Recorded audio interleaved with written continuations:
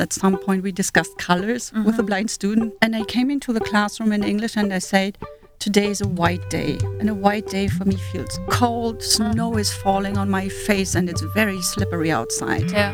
What's a yellow day for you? And then they describe a sunny day.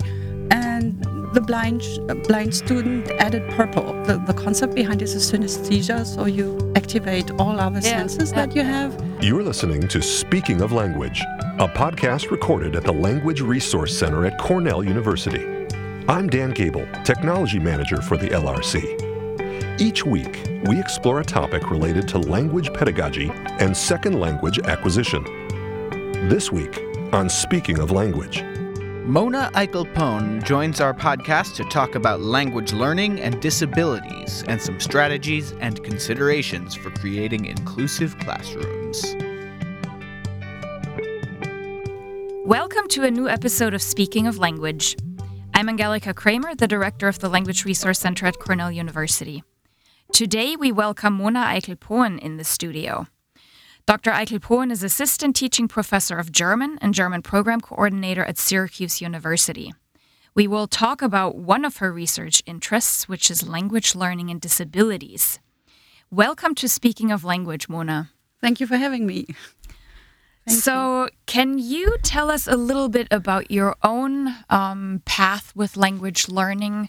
A little bit more about yourself so that our listeners know who you are and what you do. Yeah, well, my first language is German, hence the accent, but I don't want to get rid of because it's my trademark by now. I learned English in middle and high school and then studied English and German literature in Germany at Ruhr-Universität Bochum and then did my teacher's exam for English and German in Paderborn in Germany. Worked at schools in Hanover, Germany, and in Southend-on-Sea in England, and in the German school in Washington, D.C., where I taught German only. And then had time at my hand to do my PhD, and did my PhD in German literature, focusing on translation of Uwe Jonsson's Jahrestage. Okay. But missed teaching and ended up teaching German as a foreign language, which turns out is exactly what I wanted to do with my life. And in between, I also studied theater or performance for high school, and I tried to include that in my teaching and focus my research on that. Okay. But I never had the time for that, not for that. It's always something else coming up between translation, disability, and theater. So, how did your interest in language learning and disabilities, how did that come about? That's a good question. And I didn't wake up one morning and think this is my new research, but a week before I got my contract at Syracuse University, I learned, or a week before classes started, that I would have a student with blindness. And I thought, okay, so that means no access to textbook, no access to PowerPoints, no access basically to everything we use on a daily basis, like writing words on the blackboard. Sure. And I freaked out and I asked myself, what do I do? And I contacted people at the School for the Blind in Germany, in Marburg, and all kinds of sources I could come up with. But most of them said, well, no, we don't teach foreign languages because it's too hard. And I thought that's unfair. Yeah, because just because you're blind, it doesn't mean that you're not able to speak. Why should you not be able to speak a foreign language? That didn't make sense to me. And the other thing was I knew I would have to work with the situation for the next semester or two or even more. Yeah. So if there was no research, why not collect everything I have and make the best out of it for everyone else who might come into similar situations. And whenever I went to conferences and there was just the slightest mention of disability, I would say, how about blindness and how do you deal with that? And usually people didn't have answers but would ask me their questions as if I were an expert, which I really wasn't and still am not. Yeah, but that's how it all started, and that was a very exciting journey, I would say. A very humbling experience as well. Yeah. So was it successful? Were you able? Did the students stay in your class? I don't know how to define successful. The student took 2 years of German. Oh, wow. Okay. So if you want to call that a success, yes. But but all the trial and error that the poor student had to go through and all the very creative teaching and failures and non-functioning things, I would not describe as success, but as a huge burden for the classes as a whole, for the student in particularly, and for me as well. Yeah.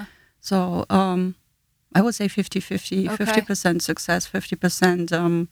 learning experience, right? Yeah, of course. Yeah, that's why I'm here now, right? Because I can say I learned from that. But at the same time, in a later semester, I had a student with mental disability and all my fanciful methods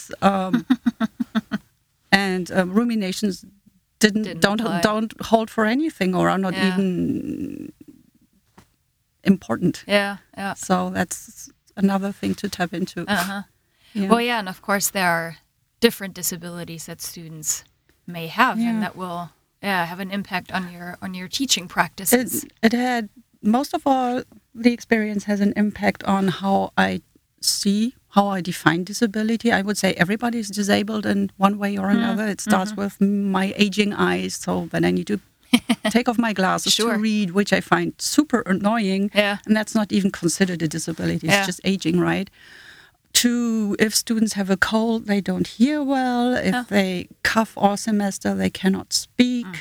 That is nothing that needs diagnosis or is diagnosed. And going further to students who stutter, students who have synesthesia, so looking at a white sheet of paper is a constraint for them, disables them from reading what's on a sheet.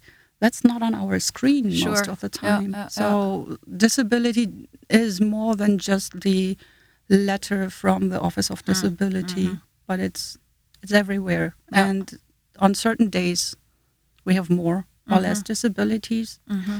And switching my point of view and saying this is just what everyone have. So we need structures and strategies that serve not only the student with a letter, it's so-called letter of recommendation, the student with a... Yeah. At my previous institution, it was a visa, actually. Not visa. What is it? Accommodations, letter of accommodations. Those students are, in inverted commas, certified for certain accommodations when most of the time 60% of the class needs some form of non-traditional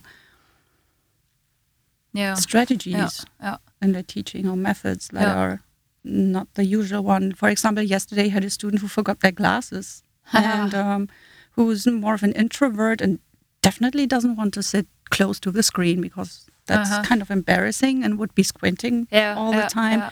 I don't comment on that anymore. I just read out loud everything a bit slower. So that's one way to deal with it without much ado.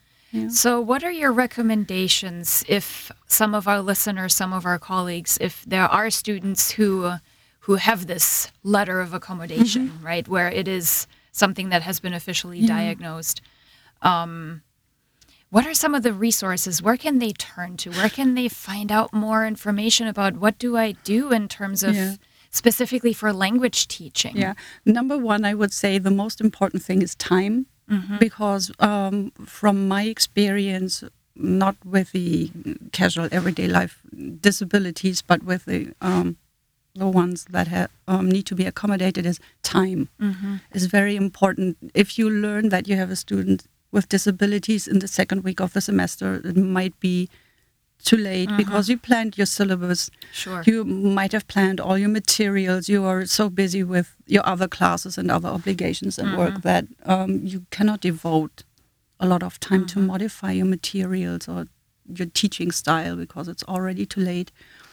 So knowing ahead, so as soon as students enroll, you should know at least 6 weeks ahead because it gives you time to do research if there's a disability that nobody else on campus has ever dealt with. And the first people to contact is certainly the Office of Disabilities. They have good resources, and if they don't have resources, they usually have the means to procure the resources. For example, in our case, we figured out since the blind student wasn't only blind, but on very bad day, he or she wasn't able to hear very well. We transcribed most PowerPoints that are used into Braille. But in order to do that, you need 2 or 3 days. Yeah. For someone to do that, and that person needs to be trained in doing that, and that person also needs to know that American or English Braille is different from French Braille, is different from German Braille, has different. I don't know if it's called symbols, but different elements, and that an umlaut, for example, the little 2 dots on an A, you cannot just leave out, or that spelling in German, you use capital letters for nouns, which you don't do in French or in English. Need to be capitalized in the brailled version. Oh, interesting. So it's much more intricate than you would think, and you need much more time than you would think. Or, for example, if you would like to include the latest news that you heard on the radio in the morning, and you want to come to class and you want to show the corresponding newscast from the country whose language you teach, you need to keep in mind a blind student cannot see what's going on the screen, and not everything. So since September 2018, there is a new rule, at least for the German-speaking world, that public TV has to add audio description to movies. The same way there is sign language for news that has been around forever. So new movies even on Netflix have that now. So you, for example, you see somebody coming down the stairs, and the voice is, a man is walking down the stairs. He looks to the right. Okay. And that is very helpful. I also figured out if I show a movie in class that has this audio description, I show it no matter if there's a blind student or not, because it means much more language to listen to and much more vocabulary to learn. When they see a staircase means Treppe in German, and they might not have known that before. It's unusual for students, but they like it. Other resources, if you look for literature, either it's very rare or it's very outdated. For example, for blindness, there was one very good article with a lot of hints at technology, but it's more than 10 years old. Okay. So that part of the article doesn't even apply anymore. Sure. Yeah. Well, and so there are not a lot of resources. That's the issue. Yeah. You have an article coming out here in the AATG journal, Die Unterrichtspraxis Teaching German, soon. So we'll make sure to provide a link to that publication once that is out. What about the student perspective? Do you have some pointers? So if there is a student, for example, a blind student, what can you do to help the other students in the classroom to integrate that student, to help support that student, maybe? So as a German, I grew up in the German school system, and we didn't have any students with disabilities because in the 80s and 90s there were separate schools for that, and that's about to be changing and becoming more inclusive right now. But the experience here in the United States is that inclusion is a given in the generations that are undergrad students. They know what inclusion is, but that doesn't mean they behave like inclusive students. The best thing is role modeling. Okay. The way, for example, when you have a blind student in class, you need to be able to say, your chair is 3 meters to the right. And you can easily do that in German. And what I learned very early is to tell direction by using the clock. So I wouldn't say your chair is to the right, but I would say your chair is at 3 o'clock. And the other students would just model that and use the same. Or whenever there was group work, I would, the first 2-3 weeks, ask all the students to introduce themselves again, say their names out loud and clear. And over time, the blind student was able to tell everyone just by the way they would approach, or just by listen how they coughed or moved in class, or how they spoke, or how they started saying things. And he or she was able to address other students by name that way. And I would all the time not point at students and say something, or if a student raised their arm, I would consciously use words, use their names more often than I did before that. Now I keep doing that, so all students know everyone as soon as possible. And another strategy that we started, so I use PowerPoints a lot, and we brailled all of them for the blind student, so he or she could read along in class or read out loud. That worked really, really well with German because pronunciation and written word are so similar that you don't have to learn the pronunciation of every single word. So that was a great asset. And I would go from PowerPoint to PowerPoint and say, now I'm moving to the next PowerPoint, and always make sure I read out everything that was on the PowerPoint, all instructions. Some days the student had a readable braille display. That is, I don't know if people know what that is. It's this little machine that you see blind people with that brings up the dots so the blind person can feel the words. And in addition, he or she would have a laptop with voiceover or JAWS that would read out the words. However, if the material isn't prepared right, it reads the wrong language with the wrong accent, which doesn't really help. Oh, wow. But the images, you can tag the images and add description to that, so he or she could see the images. Or I would ask other students to describe what they saw. Especially the funniest thing is whenever I showed a short video, I would ask. We started with a music video. I would invite all students to yell out loud what they saw in the video. Okay. And the blind student would be able to have a concept of what was going on when there was no text. Yeah.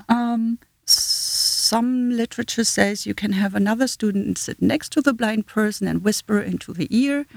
But my student decided that he or she didn't like that at all, because it would just cause an additional, it would distinguish them from the other students and create more sound in the class. And they didn't like that at all. So that didn't happen. So that didn't happen. So we did this out loud thing, and that's the funniest game ever, and it's a big challenge. I still do that in classes with no blind students. I pair two students up. One can see the screen, the other one cannot, and the seeing one needs to describe what's happening. It's a challenge. Interesting. Yeah. So one thing that stuck with me that you said earlier was that as educators, we kind of have to flip our thinking, right, and change our approach to what is a disability, and that really all of us bring some kind of a disability to the table here. So if there is one piece of advice, other than, I mean, you already mentioned the biggest element is time, right, and maybe keeping an open mind. But what else is the biggest thing to consider if we are faced with? Yeah, I call that, I think it's called multimodality. Initially, when I started to work with a blind student in class, I thought, okay, seeing doesn't work, but the 4 skills, reading, writing, listening, and speaking, need to be addressed. How do I do that if somebody is blind? How do I do that if somebody is deaf? How do I do that? Then I had a student with partial blindness or very nearsightedness. How do I address that on top of everything else? And I figured out if I present all materials in as many ways as possible. For example, when I show a movie, I make sure the closed caption is on. I know some, especially I think in high school, German teachers think it's a sign of weakness if we put them on, because students read instead of listening, whereas I would argue it trains all. It trains more skills. It trains the seeing, it trains the hearing, and it trains the reading, and there's no drawback to that. And I tried, so with all the methods I usually use, because I think we all have a big pool or toolkit of methods that we use more often than others. So the ones I know I usually use most, I looked at what skills do these address, how can I add more skills or modalities to them. Like, for instance, at some point we discussed colors with a blind student. That was I thought, that's what I thought. That's not manageable. But it was. It was a cold and snowy day.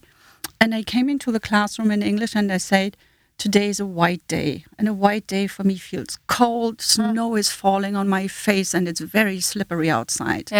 What's a yellow day for you? And then they described a sunny day. And the blind student added purple and told the class what purple meant for them. Meant for them, and the concept behind this is synesthesia. So you activate all other senses that you have, and you get the concept. And that was such a revealing moment that just because you don't see doesn't mean you don't have a concept of something. Sure. So that was nice for the group as a whole. Multimodality, and if there are methods I use that only address one mode, for example, seeing, then maybe I shouldn't use that method in the classroom, or make sure that seeing with my eyes can be replaced by reading in Braille, or having at least a source where I can listen to. So that's the concept behind it. And the concept that is connected with that is universal design, which comes from architecture, basically. And most people know one or two concepts already. For example, if you are at a curbstone, the curbstones are flattened and have these little dots. So blind people with their canes can feel where the curbstone ends and don't have to fall down a steep curbstone. But it's called universal design because basically joggers and people with strollers and bikes, everyone benefits from it. So that's the universality behind it. And there are 7 principles that I cannot talk about by heart. If I had my laptop, I could open them. And if you try to see all your methods and materials from the perspective of universal design, you make everything more accessible. And certain material becomes or receives more value than you initially thought you would, like this films and audio descriptions that I mentioned. Yeah. Great. Wonderful. Well, I think you've given us a lot to think about. Definitely looking forward to seeing your article in print. I think that will be a good resource for people to start having something current, a current article on the topic. So, Mona, thank you so much for joining us today on the podcast. Yeah, and thank you again for having me. Absolutely. Next week, our Media Development Manager, Sam Lupowitz, will speak with Andrew Campana. Dr. Campana is a Cornell Presidential Postdoctoral Fellow in Asian Studies and is currently working on a book on Japanese poetry across media. Andrew and Sam will talk about the intersection of poetry, gaming, new media, and language. Until then, auf Wiederhören! The Language Resource Center is located on the ground floor of Stimson Hall on Cornell's main campus in Ithaca, New York. Check us out on the web at lrc.cornell.edu or look for Cornell LRC on Facebook and Twitter. Speaking of Language is produced by Sam Lupowitz and Dan Gable. Recorded by Sam Lupowitz. Original music by Sam Lupowitz, Dan Gable, and Joe Gibson. Thanks also to the College of Arts and Sciences at Cornell University. As a reminder, the ideas and opinions expressed on this podcast do not reflect those of the College of Arts and Sciences or any other official entity of Cornell University. We thank our listeners, and do stay tuned for our next episode.